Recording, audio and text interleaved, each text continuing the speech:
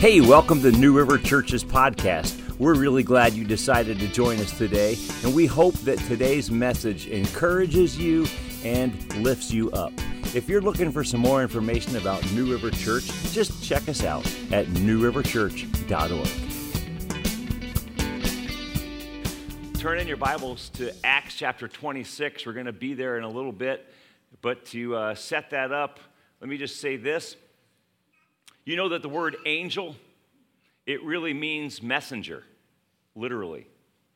So anytime you bring a message, you're being angelic. And you're never being more angelic than when you're bringing the message about God's goodness expressed to this broken world in the person of Jesus Christ. What we just celebrated in communion is the heart, the very heart of all that God has been working and planning and doing in our world since before the beginning of time. That God would become a man and that he would suffer and die on a cross, that he would pay for our sins, our wrongs, our brokenness, for everything that's wrong in this world with humanity, and that if anyone would place their faith, just trust Jesus. Just trust Jesus. He'll get you through this, and he'll bring you home. Jesus is the answer. He's the solution that everybody's heart is longing for. And when you carry that message, you are being angelic. That message is so important that the Apostle Paul, he's writing this little letter to the Christians in the city of Colossae. And so we call it the letter to the Colossians. And the Apostle Paul is writing this letter, and he basically spends, the thrust of the letter is the supremacy, the centrality of Jesus Christ, that this whole thing is about Jesus. And as he comes to the end of that letter, he comes to Colossians chapter 4, and he talks with them specifically about being messengers of it. And he says this, Colossians chapter 4, I'm just going to read from verses 2 through 6. He says, devote yourselves to prayer, being watchful and thankful. And pray for us too, that God may open a door for our message, so that we may proclaim the mystery of Christ, for which I'm in chains. Pray that I may proclaim it clearly as I should. Isn't that something? The Apostle Paul's concerned about saying it clearly. Pray that I might proclaim it clearly as I should. The guy that wrote 2/3 of the New Testament, he's struggling to figure out how to say stuff.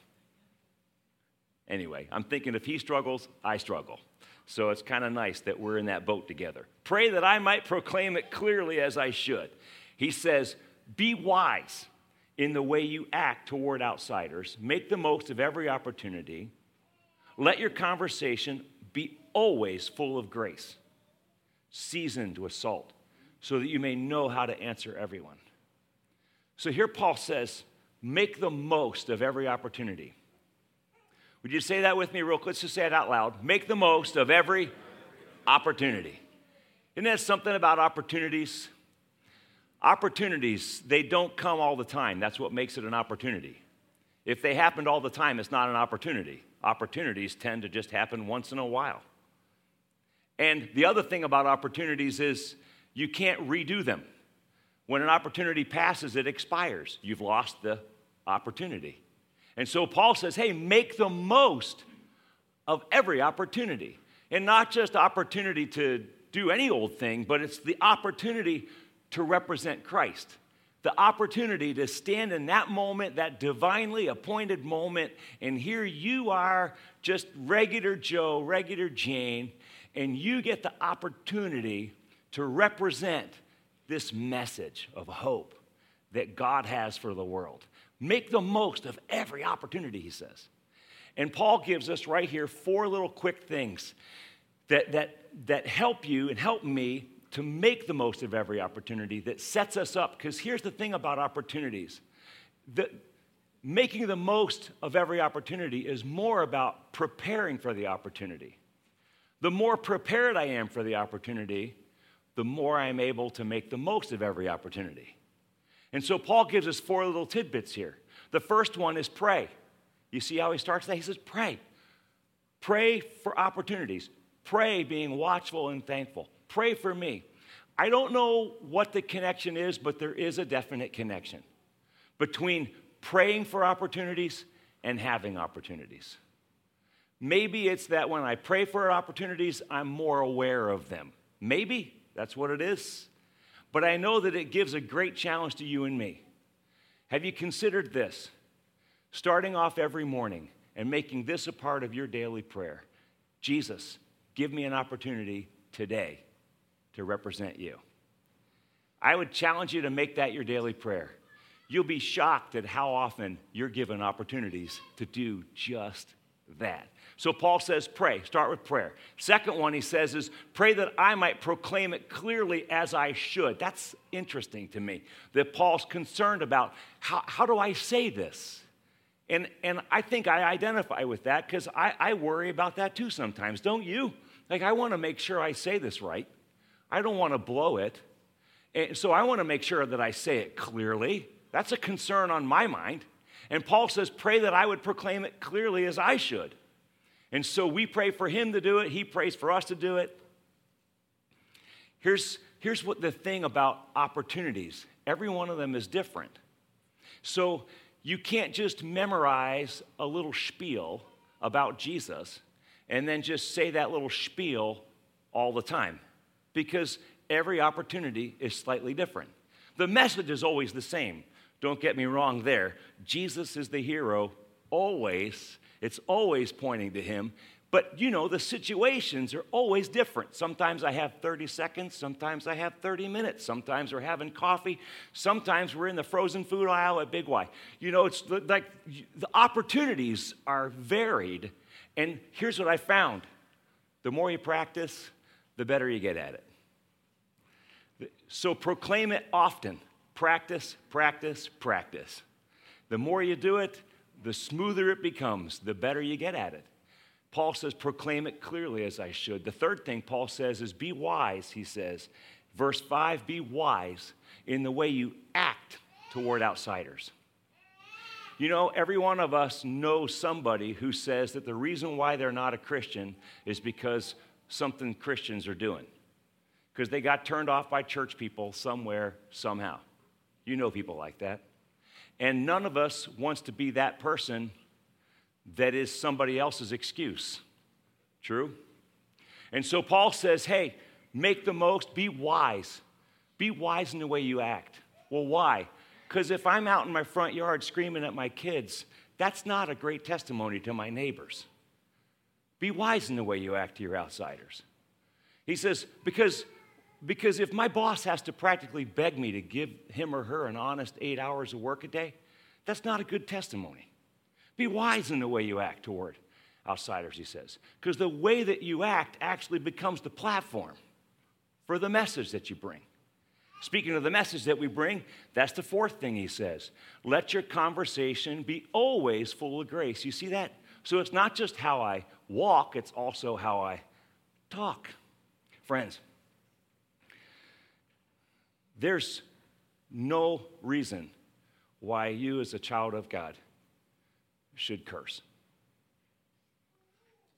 There's just no circumstance where that's appropriate. Your mouth is a holy mouth. It belongs to Jesus. Your mouth represents Christ. So what you say represents him. Let your conversation be full of grace.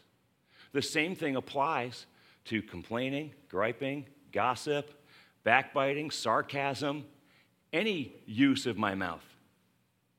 Because it's a part of my testimony. It's a part of what sets up opportunities. And if I can't go from griping about politics to sharing about Jesus in the same conversation, therefore one of those has to be deleted from my conversation. Why? Because I don't want anything to detract from Jesus, who he is, the message of Christ, the gift that he's given. Does this make sense? So here, right away, Paul, Boom, 4 quick little tidbits. How you make the most of every opportunity. Pray for it. Practice. Be wise in the way you talk. Be wise in the way you act. Now this morning, we're going to zero in and focus on number 2, proclaiming it clearly as I should. How do I proclaim it clearly as I should? So one of the things that we read in this week in our Rooted books was really good, talking about your story. Probably the most powerful thing that you have in proclaiming it clearly as you should is honestly your story. Your personal experience with Jesus, the way that he's impacted you. And it's beautiful when you hear people's stories. Jesus is the hero, he's the savior, but boy, all of us got there in a whole bunch of different ways, didn't we? And it's fascinating to hear that, and I think that honors God, because your story is going to impact somebody else that maybe my story won't impact. And so how you proclaim your story. And I love the fact that we got to spend time this week in our Rooted groups even dealing with that. But I wanted to get us to Acts chapter 26 because this morning we're going to look at the 4, if I could just I feel this morning like this is kind of like a coaching session. Can I just coach you in sharing your story? Because there are some very important elements, I guess, in how we share our story that are really necessary to know. Do you want to share it well? Yeah. Do you agree with Paul? I want to be able to proclaim it clearly as I should. I want to do it clearly. I don't want to mess it up. Right? So how do we do that? There's 4 parts to your story that are very distinct and that you need to consider as you're crafting the way that you share your story. Here's the 4 key words. I'll just give the key words and then we'll dive into it. But you got before, the commitment, after, and then reaction. Everybody say those 4 key words with me. Before, commitment, after, reaction.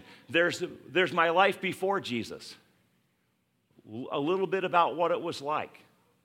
And then there's the commitment. There's that moment that I encountered Jesus. That moment that Jesus ambushed me. And where I bowed my knee and I submitted my life to the Lordship, Jesus as my Savior.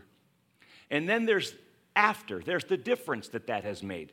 What difference has Christ made in my life? And then there's the reaction. The reaction of the person who's listening to you. And sometimes it's positive, and sometimes it's negative, and sometimes it's indifferent. But how you react to their reaction is actually a very important part of what's going on in that moment. And we see all 4 parts of this story in Acts chapter 26. The Apostle Paul had this opportunity to give his story. And we see it right here in Acts 26. So I wanted to take the rest of our time. And if you got your Bibles open, we're going to look at a big chunk here of this chapter. And we'll see all 4 parts of it. Now, while you're looking that up, here's the quick background. Paul is in trouble again for sharing his faith. And so he's standing in a courtroom. He's literally in a courtroom with chains on his hands. He's a prisoner. He got in trouble for talking about Jesus. And now he's standing here, and he has the opportunity, and he's standing before some really important mucky-mucks. He's got Festus, who was a governor. He's got Herod Agrippa, who's a vice regent for Rome. And he's got any number of other high-powered people and lowlifes all right there in the courtroom. And Paul is given this opportunity. He's given the microphone, as it were. Hey, Paul, speak in your defense. Why are you here today before this court? This is the setting. And Paul uses this opportunity to tell his story. And he starts off with this. Look at chapter 26. I'll start with verse 1. We'll read verses 1 to 11. Then Agrippa said to Paul, "You have permission to speak for yourself." So Paul motioned with his hand and began his defense. "King Agrippa, I consider myself fortunate to stand before you today as I make my defense against all the accusations of the Jews, and especially so because you are well acquainted with all the Jewish customs and controversies. Therefore, I beg you to listen to me patiently. The Jewish people all know the way that I have lived ever since I was a child, from the beginning of my life in my own country and also in Jerusalem. They've known me for a long time, and they can testify, if they're willing, that I conformed to the strictest sect of our religion, living as a Pharisee. And now it is because of my hope in what God has promised our ancestors that I'm on trial today. This is the promise our 12 tribes are hoping to see fulfilled as they earnestly serve God day and night. King Agrippa, it's because of this hope that these Jews are accusing me. Why should any of you consider it incredible that God raises the dead? I too was convinced that I ought to do all that was possible to oppose the name of Jesus of Nazareth. And that's just what I did in Jerusalem. On the authority of the chief priests, I put many of the Lord's people in prison. And when they were put to death, I cast my vote against them. Many a time I went from one synagogue to another to have them punished. And I tried to force them to blaspheme. I was so obsessed with persecuting them that I even hunted them down in foreign cities. This is Paul's before. His before. A little bit about my life before Jesus. There's a couple of things to notice about it. First of all, notice that it's quick. He doesn't take a lot of time to give you the details. You see that?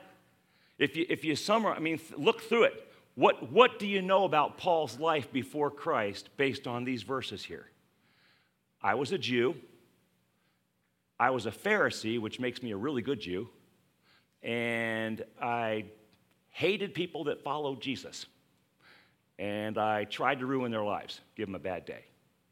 Basically, these are the things that you know about Paul before Christ. Do you see that? He doesn't give you the dirty details. He doesn't talk about the blood flowing in the streets, the screaming women, the crying children. He doesn't talk about his parents. You know, I had a great home, I had a bad home, my mom and dad did this. He doesn't talk about that. He just says, look, here's where I'm from. Here's the big thing about what I was. That's it. This is really important. Here's why. If you give too many details about your life before Christ, you run the risk of doing one of two things. You either bore your audience or you impress your audience. And you don't want to do either. Because remember, the hero of your story is Jesus. So if you're boring your audience, you're detracting from Jesus. And if your audience walks away super impressed with how bad you used to be, well, that also detracts from Jesus. Does this make sense? And so you only need to share enough about just to say, look I was one messed up guy. I was a broken person, and I had no hope. That's where I was. I was lost. You know, I love the words of Amazing Grace. I once was lost, but now I'm found. That pretty much sums it up. That's how we do the before. The purpose of the before is only to set up the commitment. You're setting up the encounter. And that's what Paul does. You see how Paul brilliantly sets up his encounter with Christ, and then he flows right into it. He says, you know what, I was hell-bent on persecuting Christians. That's what I was all about, man. And I was so much so, I was going from city after city after city to kill Christians, and that sets up the encounter. Verse 12, on one of these journeys, see how he does it? Smooth, Paul, smooth. On one of these journeys, he says, I was going to Damascus with the authority and the commission of the chief priests. About noon, King Agrippa, as I was on the road, I saw a light from heaven, brighter than the sun, blazing around me and my companions. We all fell to the ground, and I heard a voice saying to me in Aramaic, Saul, Saul, why do you persecute me? It's hard for you to kick against the goads. Then I asked, who are you, Lord? I am Jesus, whom you are persecuting, the Lord replied. Now, get up, stand on your feet. I have appeared to you to appoint you as a servant and as a witness of what you have seen and will see of me. I will rescue you from your own people and from the Gentiles. I'm sending you to them to open their eyes and turn them from darkness to light and from the power of Satan to God, so that they may receive forgiveness of sins and a place among those who are sanctified by faith in me. Wow, Paul had quite an encounter, didn't he? A couple of things about this you got to notice. So Paul, the first thing we got to see is this. Let me just point this out. Jesus found Paul. Paul didn't find Jesus. This is very important. It's doctrinally important. It's like foundationally important. You don't find Jesus. He finds you. Remember a couple of weeks ago, the Apostle Paul, Pastor Paul Boache and I, we were teaching through Ephesians chapter 2, and Paul kept making the point about how dead we were. You were dead. Remember? We kind of had some fun with it. You're dead. Exactly. Dead people don't seek God. Dead people have nothing to do in the process. And spiritually speaking, biblically speaking, friends, this is very important. You and I were dead before Christ came along. So you really had nothing to do with the encounter that you had with Christ. Even you say, yeah, but I spent years seeking God. Yes, who prompted the search? I would argue that God prompted the search, and that you were simply responding to his wooings and to his drawings. Maybe it took you years, but you were simply responding to the God of the universe who had your number, and he's calling you up day in and day out, drawing you to himself over the years. That's what you were doing. Friends, in everything, you and I are responders. We are responders and recipients. We are not initiators. That's just how God created it. And so here's Paul. He's on his road to kill more Christians, and Jesus ambushes him. And the same can be said for you and me. At some point in your life, Jesus ambushed you, and you responded. And Paul responded. Paul said, you notice what Paul said? Who are you, Lord? He confessed that Jesus is Lord. He acknowledged the supremacy of Jesus Christ. That's what happened. It wasn't that Paul was a good guy and became a better guy. No, Paul was a dead guy on his way to kill other dead guys, and Jesus stepped in. And then Paul bowed his knee and said, you are Lord. I'm giving you everything I've got. Friends, when you're sharing your story, there's one thing that you need to really make clear, okay? You want to make it clear that Jesus is the one who made the difference. It's not that you were a good person and then somehow you became a better person. That's religion. That's not at all the message of the gospel. It's not that you were basically a nice guy and then Jesus came along and made you a better guy. Jesus is not about self-improvement. You've been called to self-denial. That's the message of Scripture. I was dead until Jesus came along and saved me. So look at, if this morning, let me say this carefully, at the very least, you might be able to say, I don't remember the moment that I gave my life to Jesus.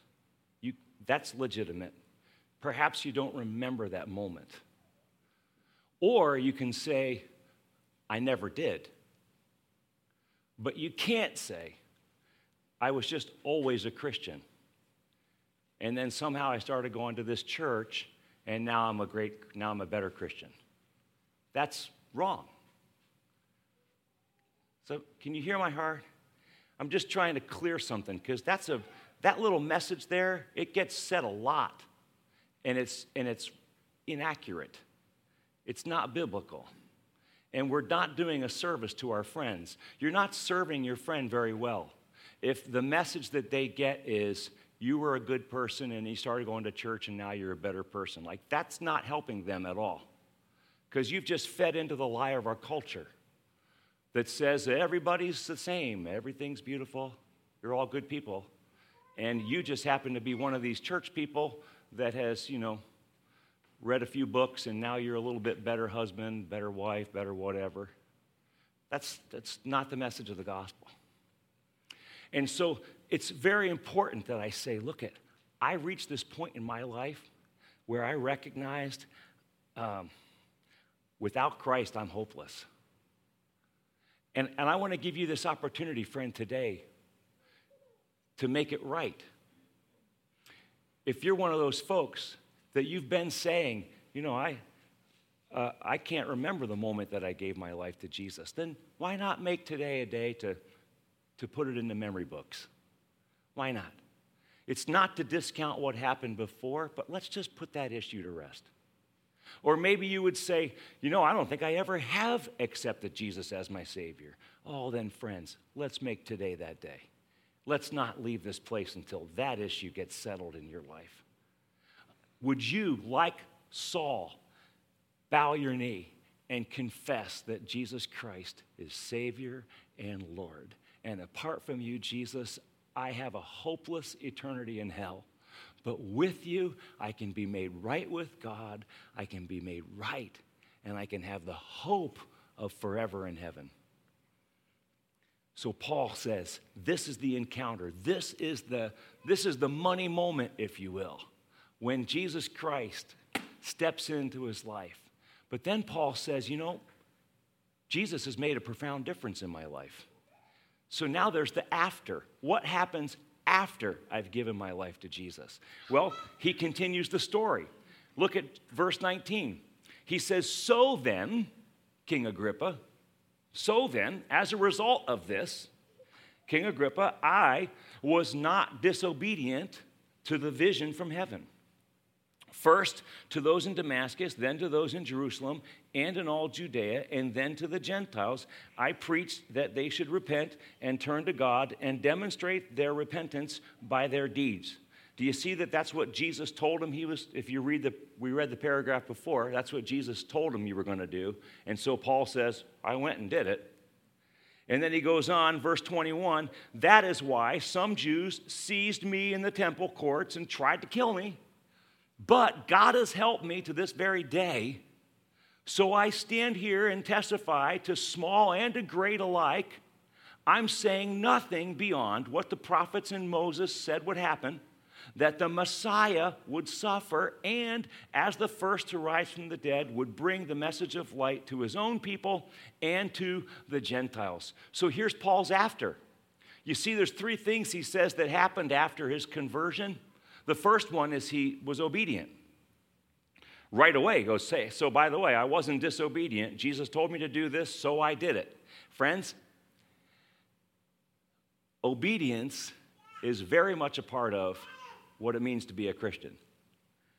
To be a follower of Christ means I'm obeying what Christ has told me to do. If there's no obedience, in fact, if there's no obedience, you have reason to question your relationship with Jesus. And I'm not just saying that. Jesus said that. Look at what Jesus said in the Gospel of John. He said, if you love me, you'll obey my commands. In 1 John, we're having computer problems. Oh, well. In 1 John, this is not the time to have left my notes on the chair. Oh, there we are. In 1 John chapter 2, verse 3. By this, he says, we can be sure that we've come to know him if we keep his commands. Do you see Scripture? You understand, I'm not making this up. Scripture says that obedience is a part of your relationship with Jesus. That to call yourself a Christian means that you are seeking to obey the commands of Christ. That means that you no longer have the luxury of coming up with your own ideas about how things work in this world. That means that your life is now forever marked by the desire to submit to the lordship of Jesus Christ. And that I do it because Jesus has said to do it. That's why I do it. Period. And that your friends, we come down to making the most of every opportunity. Listen, your friends, please, I hope you don't hear me saying you have to be perfect. That's not what I'm suggesting.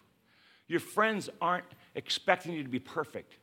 But friends, you do need to communicate to the world around you that you are submitted to Christ. Okay, there's going to be days where you blow it, and certainly you've got your goods and your bads and your ups and your downs. We all do. But at the end of the day, I'm submitted to Christ. And the truth is, if one of my friends comes to me and says, hey, you call yourself a Christian and you do X, Y, Z, you know what? If they're right, that's not the time for me to get defensive. That's the time for me to say, you're right. You're right. Because as a follower of Christ, I want to obey Jesus. And you just called me out on something. Thank you. You're right. See? And so Paul says, part of the after, I gave my life to Jesus. I encountered Christ on that road. I called him my Lord, and then I started to obey him. And since that time, he also says, I found the help of God. Look at verse 22. God's helped me. Have you seen God helping you? How have you seen God's help in your life of late? See, that's a part of your testimony. That's a part of your after story. How have you seen God answer prayer? How have you seen God give you strength? How have you seen God provide? Where have you seen God's help in your life? That's huge. And then the third one he says here is this. He says, I'm not saying anything beyond what the prophets and Moses said would happen. In other words, Paul says, I'm committed to this. For the Apostle Paul, Moses and the prophets, that constituted his Bible.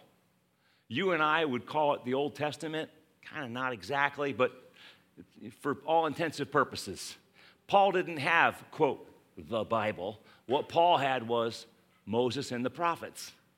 And so when he says, hey, what I said to you is nothing outside of what's found in Moses and the prophets, Paul's just saying, look, I'm a man of the word. I'm just trying to obey the Bible here and give you nothing but what the Bible has to say. And friends, the same is true for you and me. It's one of the things I love about a bunch of you. I love to be able to hear. I love hearing what God is showing you, what God's teaching you, what he's doing in your life. I love the man, I can go around the room and start naming names of the people in this very room who I know that you're reading God's word. I know that you're trying to pursue the Lord, that God's doing fresh stuff in your life, and that you've had some fresh revelation. You've seen some things. You've learned some things that you didn't know before. Those are the things, friends, that your friends need to hear about. Because while it's great for them to hear about the fact that you gave your life to Jesus 20 years ago, perfect. They want to know, okay, are you still friends with Jesus? So I want my friends to know, hey, just last week, Jesus and I were taking a walk, and here's what he showed me. See? It's an ongoing, it's an intimate relationship, and I'm growing in this, and your friends need to see you growing in this. See how God has helped you. See what God is showing you. See how you're obeying and maybe disobeying and repenting. They need to see that. That's how you display Jesus to the world around you. Does this make sense? Now, the fourth part's the reaction. And Paul got quite a reaction. You know, don't you wish every reaction would be they fall on their knees and say, "What must I do to be saved?" That would be really great. That didn't happen for Paul. Look what happens next. I like this. I find comfort in this because this is how it goes down for me a lot. At this point, look at verse 24. At this point, Festus interrupted Paul. So he interrupts him mid-sentence. "You are out of your mind, Paul," he shouted. "Your great learning is driving you insane." So Paul goes, I just picture this in my mind. You know, here's Paul. He's got the chains on his hands, and this is a pretty intimidating moment. And Paul goes, "Oh, well, I'm not insane. I'm pretty sure I'm not crazy. I'm not insane, most excellent Festus," Paul replied. "What I'm saying is true and reasonable. The king is familiar with these things, and I can speak freely to him." Now, here's what he means. Festus was a Greek. So he grew up in a pagan Greek background, so forth. Agrippa was half Jewish. And so Agrippa would have been familiar with some of the Jewish laws and would have been familiar with Paul's own, the Moses and the prophets. Agrippa would have been, but Agrippa, of course, was not living it. You get that? He was a pretty wicked dude. But Agrippa would have at least known some of these things that Paul was talking about. And Paul points that out to him right here. I like that. He goes, King Festus, I'm not crazy, but just ask the king, ask Agrippa. He's familiar with these things. I can speak freely to him. I'm convinced that none of this has escaped his notice because it was not done in a corner. King Agrippa, do you believe the prophets? I know you do.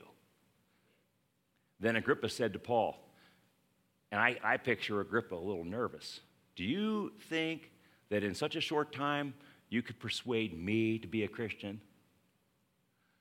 Agrippa's feeling the heat in the seat. Paul replied, "Short time or not, or long, I pray to God that not only you, but all who are listening to me today may become what I am except for these chains." The way that you react to their reaction is a very important part of the interaction taking place in that moment. So you see what happens. Paul's in the middle of telling his story. He tells a little bit about before his life with Jesus. He talks about his encounter with Jesus. He talks about the difference that Jesus has made in his life. And then Festus interrupts him. Festus can't take it anymore. "You're nuts!" And he yells at him. And then how does Paul react to that? It's amazing. It's great, isn't it? Paul doesn't react with self-defensiveness. He doesn't get all snarky. Paul doesn't get angry. Paul doesn't get all righteous and throw more Bible verses at him.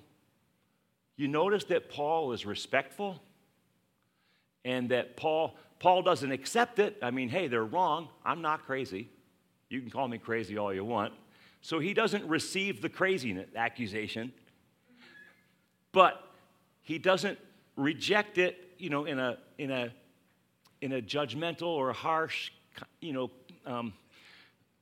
combative way. Paul is respectful of his audience, and then he communicates his heart to them. And I love this. He says, I just want you guys to know Jesus.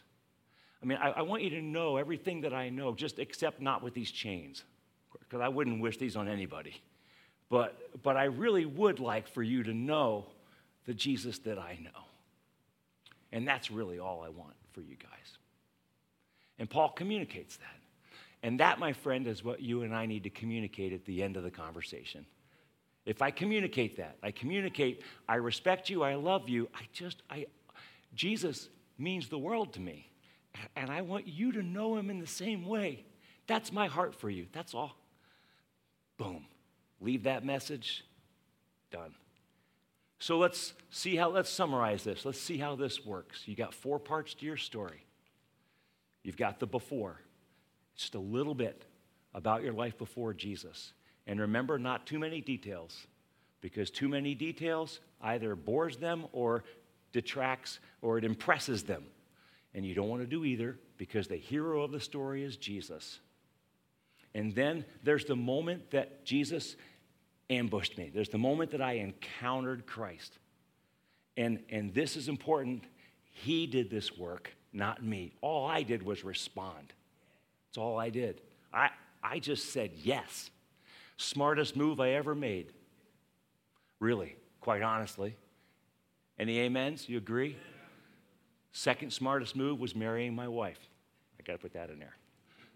So first smartest move was saying yes to Jesus. And then there's the difference that he's made after my life. After coming to know Jesus, after encountering him, what is Jesus doing in my life right now? And I would encourage you to always keep something fresh. Could we even have some fun, like in our church body? Wouldn't it be great if we could just challenge one another often? Hey, I want to be able to walk up to you and ask you, what's God doing in your life this week? And I want you to be able to give me an answer that fast. Wouldn't that be cool if we could do that all the time? And I don't mean that in a judgment. You hear the heart, right? Not at all. Let's have some fun with it. Why not keep each other on our toes? Isn't that what a church body's all about, partly? I mean, keeping one another on our toes. So, hey, I want to walk up to you. What's God doing for you lately? Boom, give me an answer. See, one of the things we find is we think I have to have like a 700 Club worthy testimony in order for it to be good. You don't have to do that. I'm not expecting you to say, oh, I raised the dead at work this week. That's not what you're doing. It's just, come on, what are you praying about? You see an answer to prayer? You read a Bible verse. You thought it was cool. You heard something on the radio. You thought it was cool. That's all it is. Nothing huge. Friends, the key is this. I come back to Colossians chapter 4. Practice, practice, practice. Practice, practice. Proclaiming it clearly. Practice, practice, practice. Why? Because every opportunity is different. And sometimes I only have 30 seconds in the frozen food aisle. And sometimes you have a whole hour you're sitting down having coffee with somebody. But regardless of the setting, the four elements of your story are pretty much all the same. They all stay in there. And part of practicing it is learning how to fit the setting. So now I got 30 seconds. Can I go through all four of those in 30 seconds? I bet you can. Bet you can. Just communicate it simply. And maybe you got 30 minutes. Okay, now you got time to flesh out a few more points. But the point is always Jesus. I never want to distract from Jesus. He's the hero. He's the one I'm talking about.